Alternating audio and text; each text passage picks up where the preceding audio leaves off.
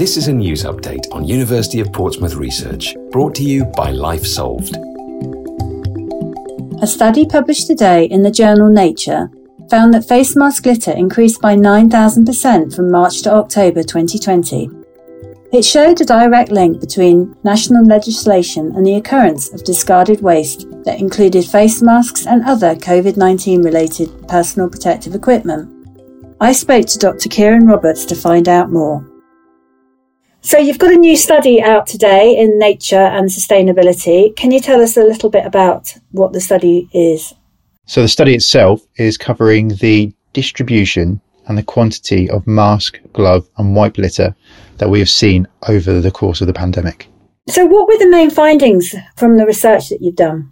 The main finding that we had is that we could put evidence to all of these anecdotal accounts that we saw last summer. So with one of the main pieces of news being there's more masks in the ocean than jellyfish, we could actually say, yes, there are masks appearing and this is the reason why. Within a year, this had a 9,000% increase.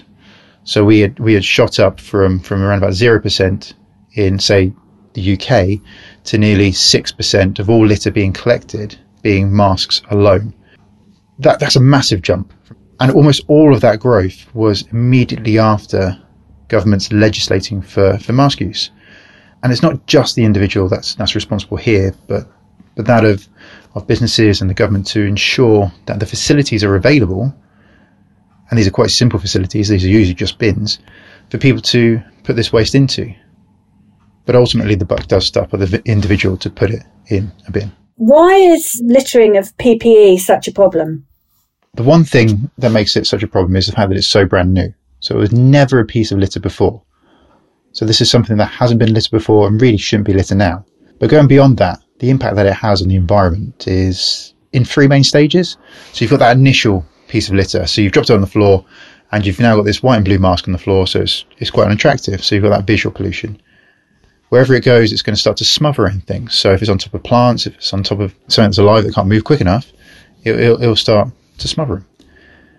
Then you've got that kind of intermediate phase of things getting tangled in there. So bird life, other animals, things come along thinking that it might be food, starting to eat it. And then going on further down the line, if you've, say, accidentally fallen out of your pocket as you've come out of the car or something along those lines, and it's gone into the drain, that's just as bad as putting wet wipes down the drain. So eventually you're going to start to block drains with not only the bit of cloth that's going over your face, but you've got those bits of string that hang off and they can loop around anything else. You've got this bit of plastic, it's now in the environment. If it gets buried, that's semi-okay because it's now in the ground, it's gone, but it's going to start to break down into smaller and smaller pieces of these microplastics that we're hearing more and more about. And the problem with microplastics is, essentially, plastic doesn't disappear, it just gets into smaller pieces, which means it can travel further and further around, and eventually it'll enter into the food chain and up into us. But ultimately, it's an environmental legacy. So if we go 200, 300, 400 years from now, we'll be able to see in the ground bits of litter from this pandemic, which should have never have been there. Gosh, that's really quite sobering when you hear it like that. Doing this research in lockdown must have been quite challenging. How did you get around that? So what we did is we did something relatively clever. We had to look around and see what people were already doing on their daily walks. And there turned out to be a couple of these applications online where people who'd be going out doing litter pickings would record what they're finding. And we thought, this is fantastic. We can actually look backwards in time and see what was happening before the pandemic and then start to measure these points at which this litter starts to appear. And by doing that, we could go, okay, we can see that masks are starting to appear in this month and they're getting bigger and bigger in proportion of all the other litter that's being collected. And then we could have a look at the different recommendations coming through from the government. So saying, we recommend that you wear these on buses. We recommend you have these in shops. We now require you to wear these on buses. We now require you to have these in shops as a legal thing. We could then match it up to what was happening worldwide. So at the beginning of 2020, which now feels like a lifetime ago, in January, the World Health Organization announced an emergency. And then within 2.5 months, that turned into a pandemic. And then about 3 months after that, they turned around on, I think it was June the 5th, to say, okay, we think everybody now, if you can get access to it, should start wearing masks. So we could not only just match up what the governments were saying, but what was happening on a worldwide basis to see if these were actually having impacts on people using masks, on using gloves, which were never legislated for, and if there was any increase in occurrences of wipes that were being used to sterilise things out in the environment.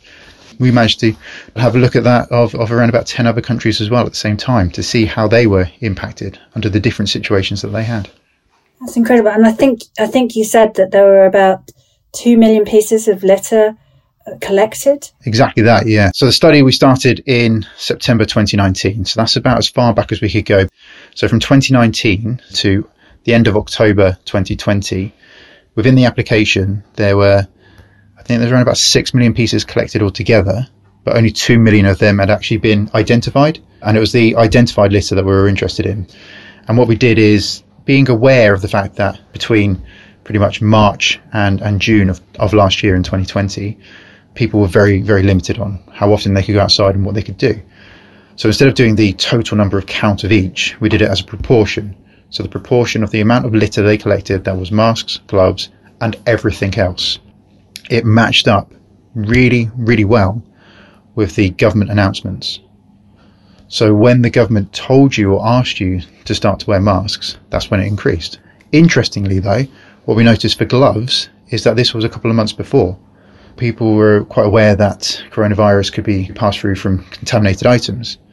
And what we could see is around about March onwards, people were starting to use gloves as a form of protection. This started to drop off as mask use started to increase. And I imagine if we carried on doing the study now, we'd have seen a lull in the amount of masks as countries began to reduce the requirement to have masks and kind of advised that you wore them.